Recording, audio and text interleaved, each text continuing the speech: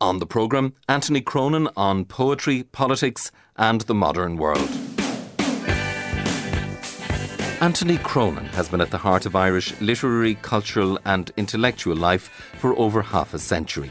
One of the outstanding figures of Irish letters and engaged artistic life, he's a writer and biographer of distinction, was central to the setting up of Éisteanna and played an important role in subsequent state policy towards the arts.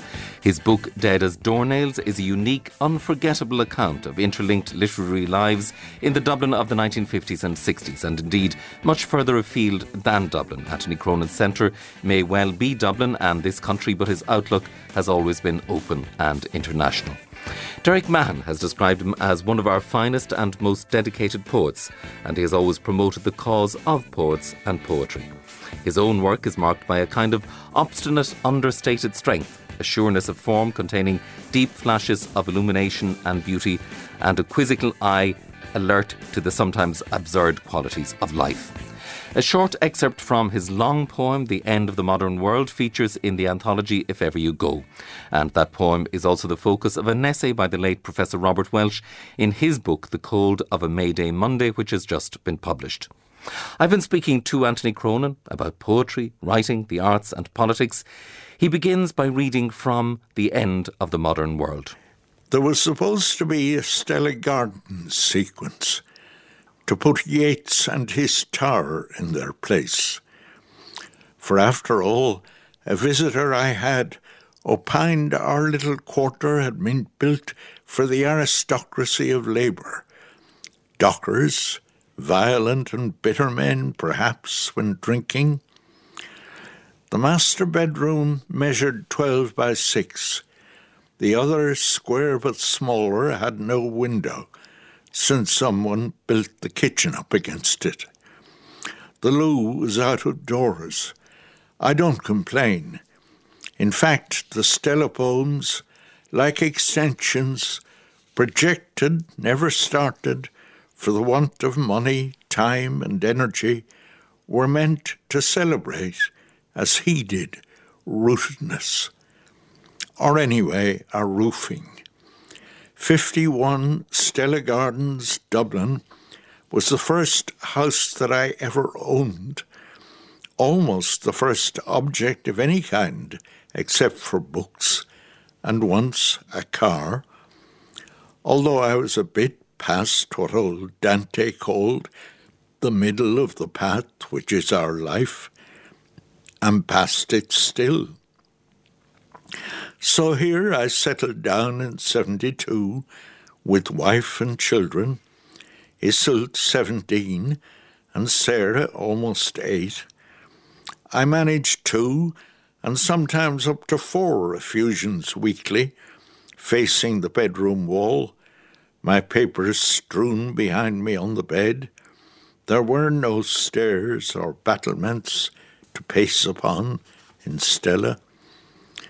And yet I was embattled in the way that most of those who are embattled are in our society. I feared the post, the admonition from the EBS, which threatened to uproot me every month, the ESB, which threatened instant darkness, the GPO, which threatened severance. Yeats said, describing some half-mounted gent, a man so hurried that he seemed to be not one but all mankind's epitome. Well, even a freelancer's situation, though scarcely known to sociologists, can still be seen in terms of common struggle, or so at least I, right or wrong, determined. I joined the NUJ. I wrote long pieces about the need of state support for artists, tried to define an order in which art might find itself the breadth of common being. Some well-known ghosts appeared reproachfully. That's phony, all that politics and stuff. It wasn't. But I felt a traitor to the long tradition of the man alone, deriding all sides, driven out by all, to feast on his own heart in scorn and joy. The central one, in Europe anyway, since Baudelaire surveyed the damned in Paris, and one which part of me would still respond to as to no other myth of sanctity. Our guest, Anthony Cronin, there, reading 4 sections from his 1989 sequence of poems, The End of the Modern World. 2 of those sections included in the anthology, If Ever You Go, and The End of the Modern World, dedicated to Dermot Bulger. Anthony Cronin, tell me a little more about that, I suppose one can say, epic poem. We heard 4 of the 179 sections of it. Vast in its range and achieved ambition. It must be one of the longest sequences by an Irish poet. What inspired it?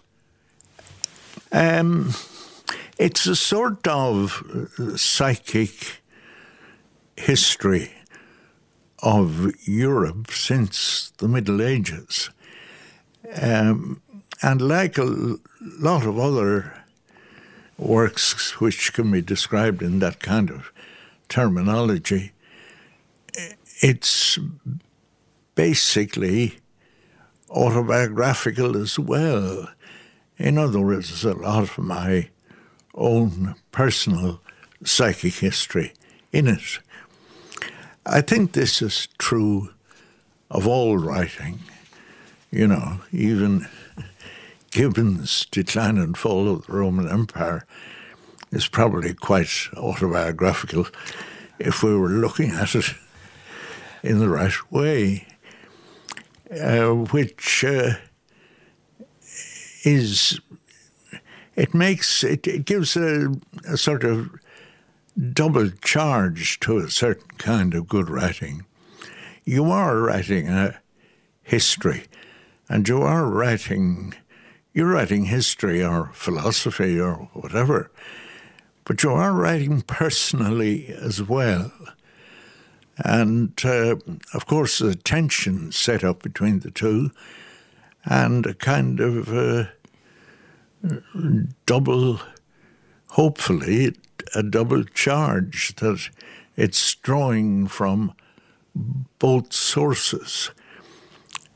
This is probably a little bit more traceable or noticeable in, say, the novel than it is in poetry. I mean, it's much easier to see the operation of a double thing at work in Ulysses, say, than it would be in Paradise Lost. But I'm sure it's there in Paradise Lost as well. In fact, there is a small section about Paradise Lost in The End of the Modern World, and I think it sounds quite autobiographical. We'll talk later about your own prose writing and novel writing, indeed, and that balance between writing poetry and writing prose, because I think you're one of the people who has really managed to achieve the balance. But going back, poetry has been at the heart of your life for more than 6 decades, and you've known a great many of the Irish poets over that time and made a great contribution to the body and cause of Irish poetry in this country. But when you look back, when do you think you became conscious of poetry as a force in life and a particularly significant force and presence in your own life? Well, I began by finding it simply a great pleasure. I think everybody does that. And it was only later that I realized quite how fundamental and all-embracing and capable of containing and judging all human activity it is. This makes the decline of poetry as an art form, and I think it has declined. I don't mean that the the poems of quality are of less quality than the poems of quality 30, 40 years ago. But I think there is a general decline in the way poetry is regarded and in the way it is received. It is no longer the case that it's in the forefront of the arts. Other arts have far more, leaving out popular appeal and simple popular appeal. I think it is true to say that people do find more sustenance in other arts nowadays than they do in poetry. And this is a great pity because, for one thing, we all use words and we all try to make words embrace this and embrace that. And poetry shows us how. So a decline in poetry's status and popularity affects everything. Anything that affects our ability to express ourselves with exactitude, with clarity, with feeling, all at once, triggers a decline in the possibilities of civilization, really. When did you begin to write your first poems? Oh, I was quite young. I mean, I would say about 13 or so. And what were they like? Oh, they were terrible. I mean, they were worse. They were beyond that. I mean, I don't remember really many phrases, but I remember rhymes. I remember C's being rhymed with Hebrides, and that sort of thing. And I don't know, they're not worthy of dwelling on. I think I first began to write poems that meant something to me and hopefully to others in my early 20s. And not before that, though I had been writing verse for a long time by then.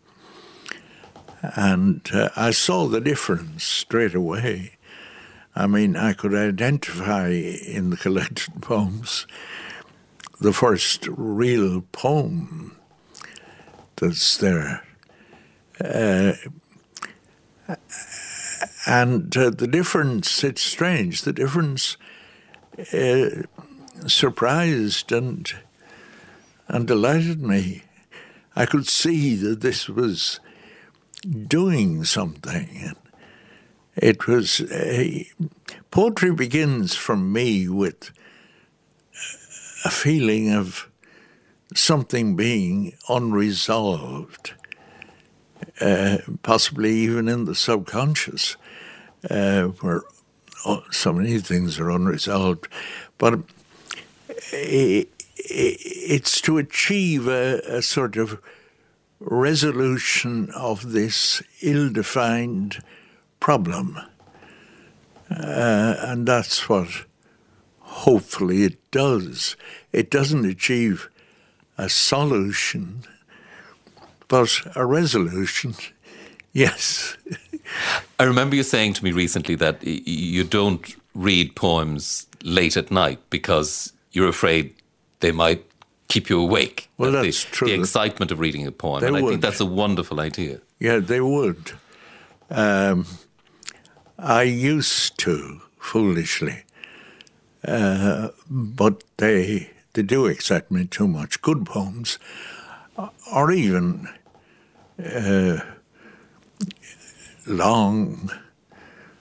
longish, fair dwindling poems. I think when you get into length, real length, there has to be a less tension, less fireworks, because, simply because the reader must go on, and he must go on taking things, or she must go on taking things in his or her stride.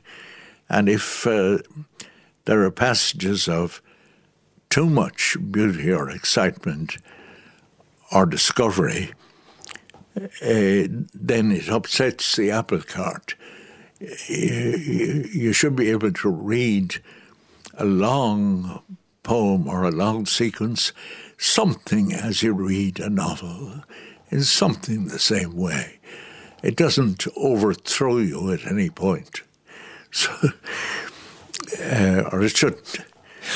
Would you read another of your own poems for us? And it's one that I'm particularly fond of, poem which accompanied the planting of a tree of liberty on Vinegar Hill.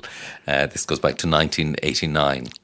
And can I just say it was commissioned. There was a tree of liberty. It was planted on Vinegar Hill by the French ambassador. There was a flypast by the Irish Air Force. It was all a wonderful occasion.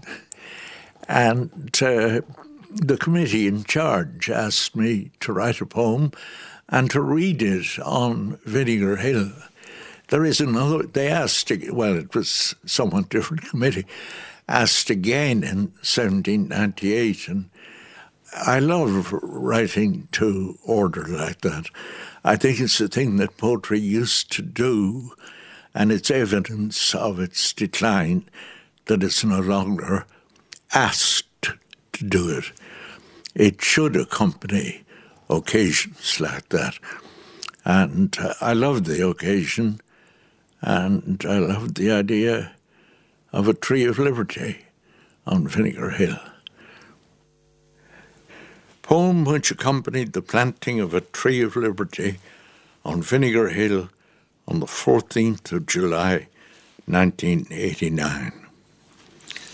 Far from the eaves and spires of brilliant Paris, unpinioned now, part eagle and part dove, in strengthening circles soared the miraculous bird.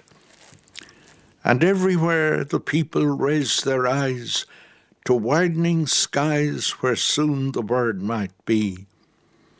Those bowed and bent in labour watched for its shadow on the waving corn, spoke in the patois of the poor of hopes cherished, unrealised through mastered ages, but fiercely lived through now in every parish. Over the bright May meadows soared the bird, high in the Wexford sky. The baronies of Forth and Bargy, Shelburne, Shelmalier, saw it enhaloed for a moment, lost it in all the welter of hot history's day, the dire confusions of the actual. On Vinegar Hill, above the pleasant Slaney, a tree is planted now, to which the bird, dove-like, descends. O bird of freedom, rest forever on our hills, our parishes. Let liberty, for which all pay such price, be native to our fields as those of France, and all the lands where men and women wait an end of servitude, see brightening skies, see circles widen where the bird may come, for whom our world is insufficient home. Anthony Cronin reading poem which accompanied the planting of a tree of liberty on Vinegar Hill, the 14th of July, 1989. Was Dublin a very poetic city when you first came to live here? I suppose we look back now and we think of McDade's and Patrick Kavanagh, and I suppose things can almost blur into a romantic cliche, perhaps. But did the reality match any of that? No, the reality didn't match it. There was more picturesque speech, a great deal more. Media speak has practically triumphed over the speech I remember. And I'm not talking about heightened speech as sometimes in O'Casey. I'm talking about figurative speech, amusing turns of speech, which is much commoner then. In that sense, I suppose you could say it was more poetic. It was also more talk about poetry, perhaps, but only in specialist places. I mean, you didn't expect to go into any old pub and find people talking away about poetry, but it was adverted to as a reality and a living thing in a very few places. And some of them were kind of underground places. I mean, there was very strong underground samizdat element about MacDaid's, for example. It was, as we'd say nowadays, alternative. And it was alternative to a great many things, actually, including, some aspects of the morality of the day, of the outlook of the day, the politics of the day. A kind of anarchism prevailed there rather than the party politics that we all love so well. And in that sense, perhaps, or in those senses, but generally speaking, no, it wasn't. The population didn't greatly know or greatly care. But they were more familiar with poets. I mean, life was lived out, you see, in public in a way that it's not so much now. Kavanagh lived most of his life in public. I mean, most of his Dublin life was lived publicly.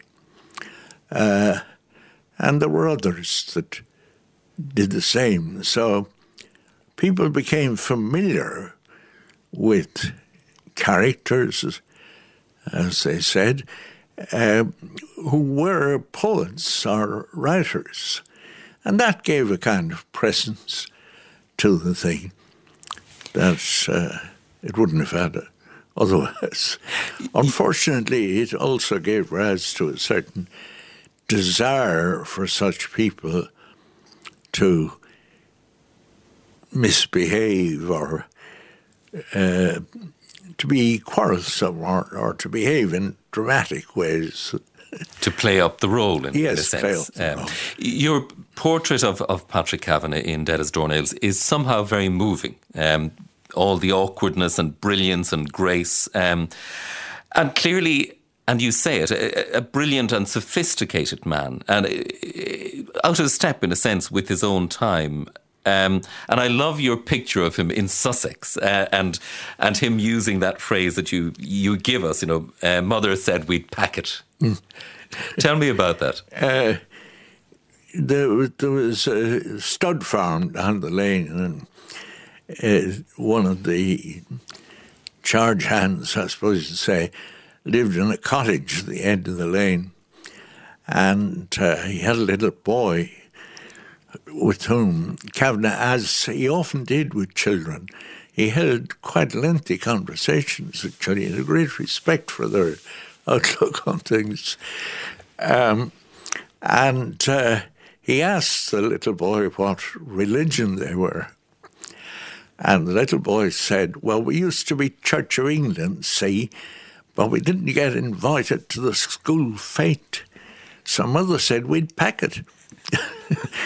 And this dropping in and out of religion, that charmed Kavanagh. He thought it would be a great place, what people said about Catholicism. or whatever mother said, we'd pack it. It's wonderful. I suppose England is an often under-acknowledged place of sustenance and support for Irish writers. And again, to quote Kavanagh, as you quote him, the dream that was London and England. And it was interesting in President Higgins' recent state visit to England, in visiting Coventry, he referenced, John Hewitt and Philip Larkin living there. And it's fascinating to be reminded of these linked landscapes and to see England as this place of possibility and a kind of refuge. And I wonder, was it at a certain point exactly that for you? Well, yes, it was a place of escape, and it was also, to some extent, a place of redress. Irish judgments changed or were different, and Kavanagh felt that very acutely. Some statesmen, rather, is said to have called the new world into existence to redress the balance of the old. I think it was Palmerston. And Kavanagh certainly looked on London, not entirely accurately, but nevertheless, he looked on London as a place where his reputation and the balance of reputation here would be altered. And he exaggerated that to himself, of course, that process. But nonetheless, there was an element of truth in it. I mean, in a way, he wasn't better known in England, but he was certainly more respected in certain circles. They weren't as convinced as the Irish were by the sort of bogman image that it proved almost impossible to detach from him here. I mean, no use saying how sophisticated he was and how literate and that. People didn't want to believe that. That was not the character they had invented for themselves. And you think that that in general people didn't want to see that image shattered in any way? They didn't. No. Yes. No. I quote somewhere as a sort of definition of an aspect of his character what Samuel Johnson said about Edmund Summerend did as Dornells, what Samuel Johnson said about Edmund Burke. He said that if you were to take shelter in a doorway from a drove of oxen for 5 minutes with Edmund Burke, you would part from him knowing you had been in the company of a man of genius. Well, that's how I felt. I don't know how many other people would. Do you miss him still? No, I don't miss people in that sense. I mean, I'm not by nature a mourner. I think some people are by nature mourners, but I'm not. And I've a lot of people have died, and if I were to miss them all, it would be a funny world. I guess, yes, if you were to miss them all the time, there wouldn't be much time left for, That's right. for living. Coming back to your own writing, and again, this balance between prose and poetry, it's very different disciplines, and you somehow managed to make the different forms work in a balanced and deeply impressive way. And is it hard, or have you found it hard to marry and balance those different aspects of your creative expression? No. I still like to write both. I get almost equal pleasure from and satisfaction from writing either one as I do from the other. And I still turn with great ease from one to the other. I remember a period of my life, I think it was Dead Doornails was the prose book involved, and I would go on with it till I was feeling tired and perhaps a bit fed up, and then turn to poetry and write poetry there and then in the one sort of intake of breath. And I've always been happy to do that. I believe a change is as good as a rest. I also think that the two are much nearer to each other than people allow for. It's an awful lot of prose has more poetry in it than an awful lot of poetry. And the great prose has always a considerable element. I'm not talking about poetic prose now. Poetic prose is nearly always a disaster. Prose that tries to be metaphoric, decorated in a poetic way, is nearly always wrong. But I'm talking about good prose, simply. It has a poetry of its own. Well, not of its own in its ultimate nature, it's the same thing, but it has its poetry. And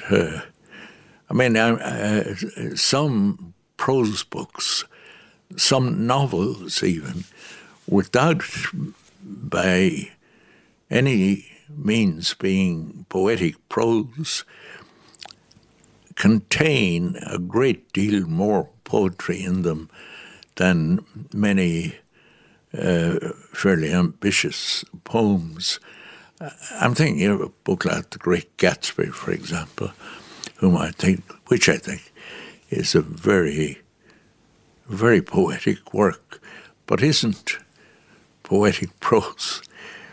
Are there other prose writers whose work you turn to or return to again for a kind of sustenance?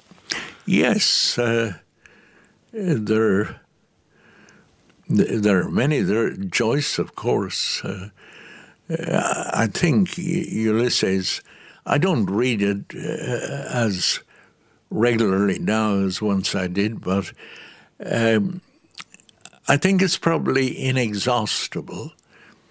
I think you could probably go on reading it for a very long time and read the same bits over again and discover new things there.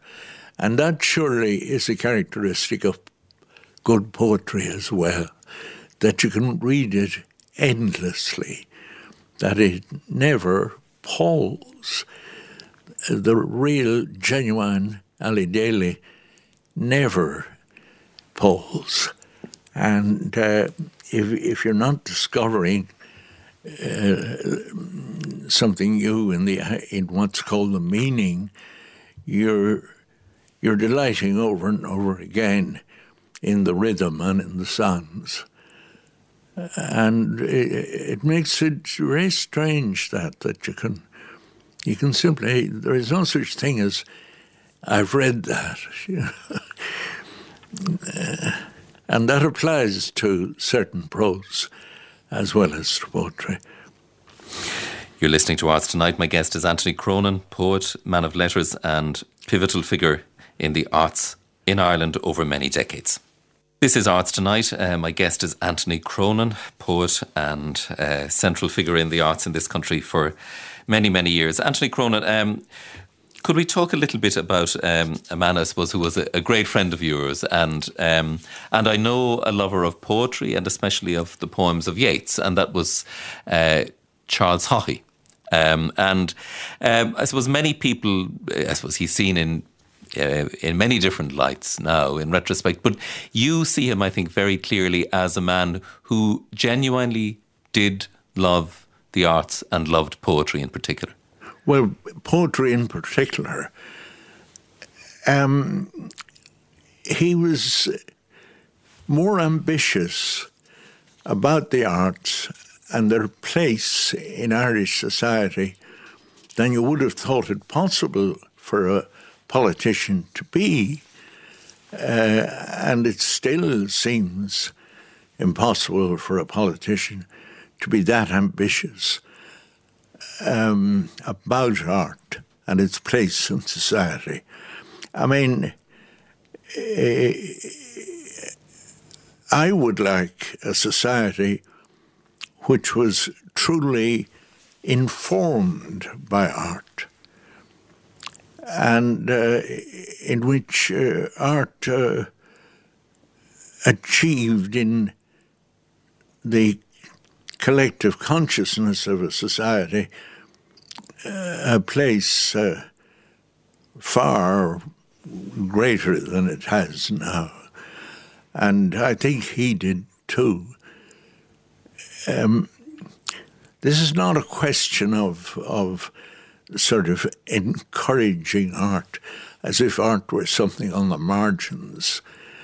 And it's not a question of discussing art as if art were a sort of good thing to discuss. It's a question of art being the breadth and the being of society in a way. And if you look back historically, this is the way you find yourself thinking. I mean, if we look back at the Greeks, for example, it's almost entirely art that we think of. Well, art on certain political formations. And it's impossible to think of certain societies without thinking largely of their art, because their art was their being. And something like that is what Charlie was ambitious for. Now, I don't want to get into defending him in other ways. There were two people that I defended in print a good deal, only just a few years ago. Charlie Haughey was one, and a very different sort of person. Francis Stewart was another. But I made a resolution that when either died, that would be the end of my defence, that it would be history that would do the defending after that. And I think that was a good resolution to make, so I don't want to get into anything else about Charlie, though things are said about him and charges are made which, one could defend him on. Are you proud of the work you did with him, in a sense? For example, the establishment of Éisteanna? Oh, yes, very proud. But it wasn't just Éisteanna. There was also the Irish Museum of Modern Art. There was also the Heritage Council. There was also the Discovery Programme for Archaeology, a tremendously important subject in Ireland, which had been neglected to a large extent.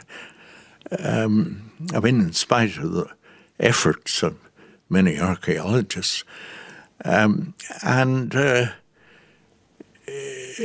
such things.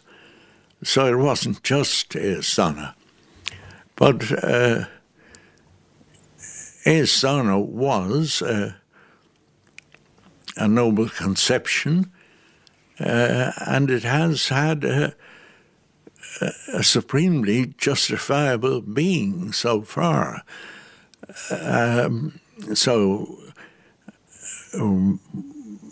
Its present unpopularity, I don't think we need worry too much.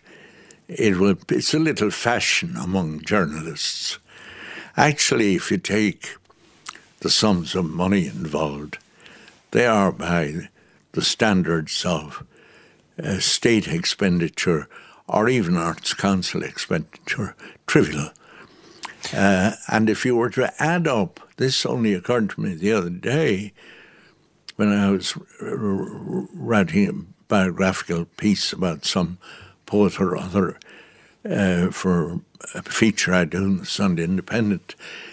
He had been in receipt of a civil list pension, as it's called in England, and I'm sure if you were to add up all the civil list pensions in all the arts, you would find that they came to more than the totality of the sum that is accorded to artists by Éisteanna. Well, I remember the poet Michael Hartnett used to refer to the canoes from Éisteanna as the poet's dole, which in a sense is one way of looking at it. But what do you say to critics who say that apart from anything to do with money, who would say that Éisteanna is elitist and in need of a shake-up to make it in some way more accountable, not financially, but simply as a public body, an important public body that should have perhaps a stronger voice in relation to the arts? Well, this is a bit of a mystery. If you look back over the last few years and see the resolutions that Éisteanna has passed, they cover a very wide range of subjects of importance.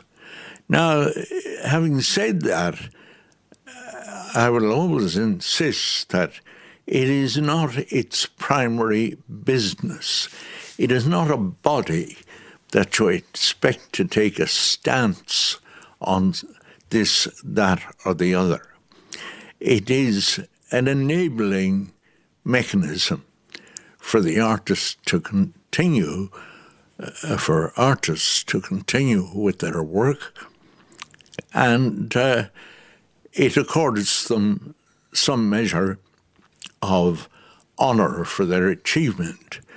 And both of those things were necessary when it started. I mean, really seriously necessary. I think one of the things, actually, that it got tremendously good public reception when it started. And I think one of the things that brought that about, if I may say so in all modesty, was dead as doornails. People just didn't know how these figures that they were all familiar with lived or how they had to live. And it prepared the way, so to speak. How they just about survived at times. Yes. Coming back to your own poems, another very striking long-form sequence is RMS Titanic. And I know that you've been recording some poems with Donal Lunny, and I think he's making settings of a number, including this. Yes, well, we've been doing two things. We have, I mean, it's really a marvellous thing for Donal to have done, and marvellous thing to have had done. Recorded my entire, I don't know how to pronounce that word, That'll do. So that my entire poetic works are now recorded to a certain standard. But out of the first recording of RMS Titanic came the musicalized version, which is a version for voices, including my own. I mean, I'm not a singer, but I read about half the poem, and about half is sung to music which Donal has composed for it. And we've been doing it a lot here and there, and it is, I think it's great. Would you read an extract from RMS Titanic? Oh, surely. Oh, if this face concealed great pain, we might call it necessity and concede its right. But multiplied in the racing mirrors here, the eyes of money vacantly severe, the polished surfaces, the silver knives, the gorgon heads which model the good lives, presume a reckoning from the weak, the odd, the young, to proffer to a glutton God. The face of justice does not mask its grief, but emptiness and greed and disbelief, a solemn bully's face, pretentious, grave, loathing the brother that it fears to save, lest money and attendance might not get their due reward, their prior claims be met. To all the decent scriveners it lied, who bit upon that coin before they died, and found it hollow, and who took the blame, bearing their own, their sons' and fathers' shame. Anthony Cronin there, reading from RMS Titanic. Anthony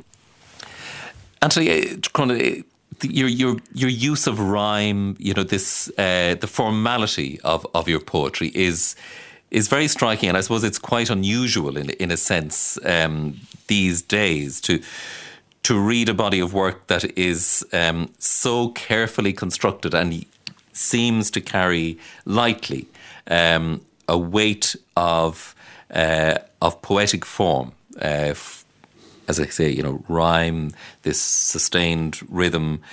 I wonder, what do you look to in constructing the poems? I mean, are there particular poets who have inspired and, in a way, instructed you over the years? Yes, the use of rhyme and of strict forms was not as rare in the 20th century as people often imagined it was. For instance, if you look through Auden's collected poems, which is a considerable volume of work, you'll find that strict or strictish forms and rhyme schemes were the norm, really, in his way of doing things. With the exception of Eliot, who became the first great, well-known modern or modernist poet, that would be true of most. Eliot dispensed with rhyme and strict forms, though, as he said himself, referring to vers libre, free verse, no verse is libre for the man who wants to do a good job. And he did substitute another form of rhythmic construction for the strict forms that were, or stricter forms we're talking about. I think what I look to is the pleasure, primarily, that such forms give. And even in their offhandedness or trickery, there is often a great deal of pleasure. And I also look to a marriage of form and substance, or content as it's called, which I don't like the word content because it suggests a separate compartment. But there are even in its as I said, trickeries or aspect of play. A great deal of art is play. A man is homo ludens. He plays, that is, and he plays constructively. He pretends. and he uses forms where an animal's play will be formless, if you like. And there's a great pleasure in that kind of holiday making, really great pleasure. There's also a great pleasure in when it ascends to, I'll have to say rhetoric, though I also mean something else by rhetoric, but when it ascends to rhetoric, as in Yeats, for example, you're carried away in a special kind of way that you wouldn't be carried away if it was free verse. I mean, in a way that I can only say that Whitman tried, and he fails to carry me away in that way anyway, whereas Yeats does. He does it all the time, and it's dependent on his rhythm, his form, his rhyme, as much as on anything else. It's a wonderful way of carrying the reader away.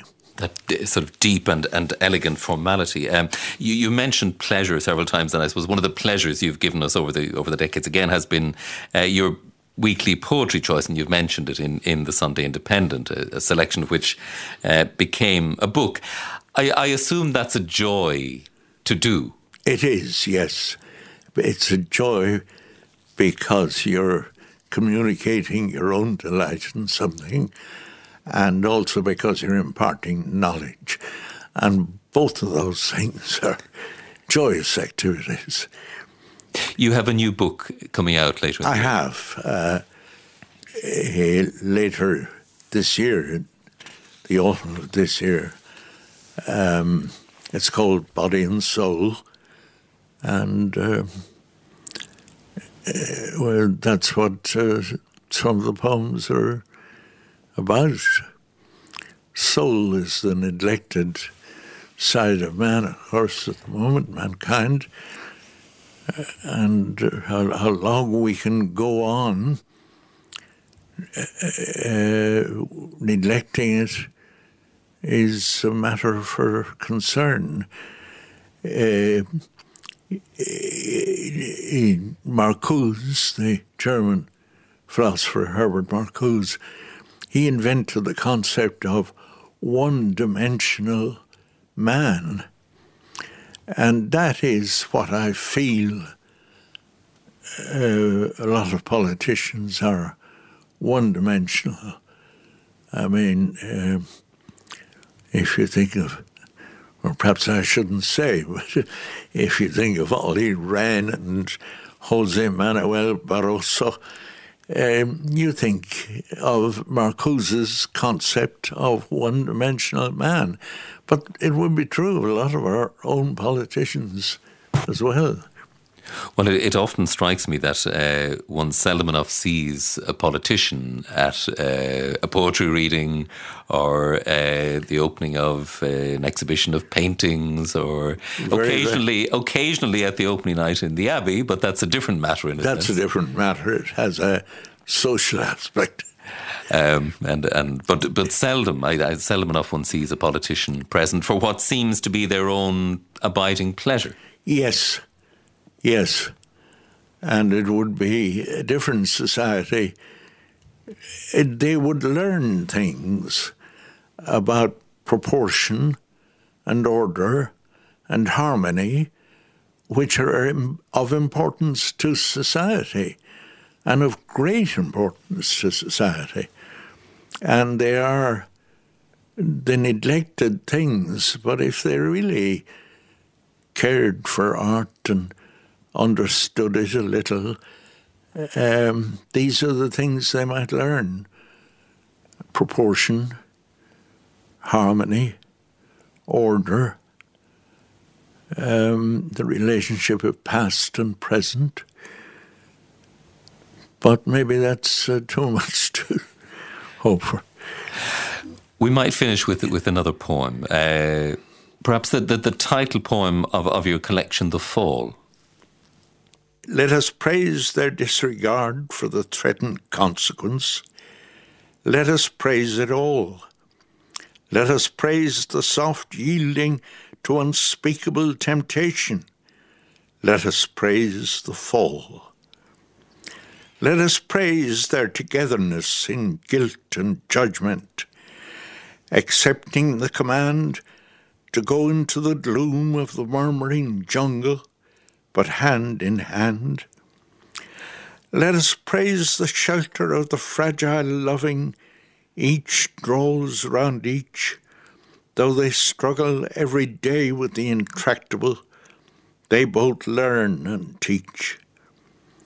Let us praise their exclusion from the tuneful gardens, the new tasks, harsh and long. Let us praise the birth of a new stubbornness, and then a new song. Anthony Cronin there reading the title poem of his collection The Fall. That book and Anthony Cronin's collected poems are published by New Island. And we'll look forward to Donal Lunny's settings of some of those poems and the new collection, Body and Soul. That's it from us. Back next Monday night at 10. Till then, goodbye.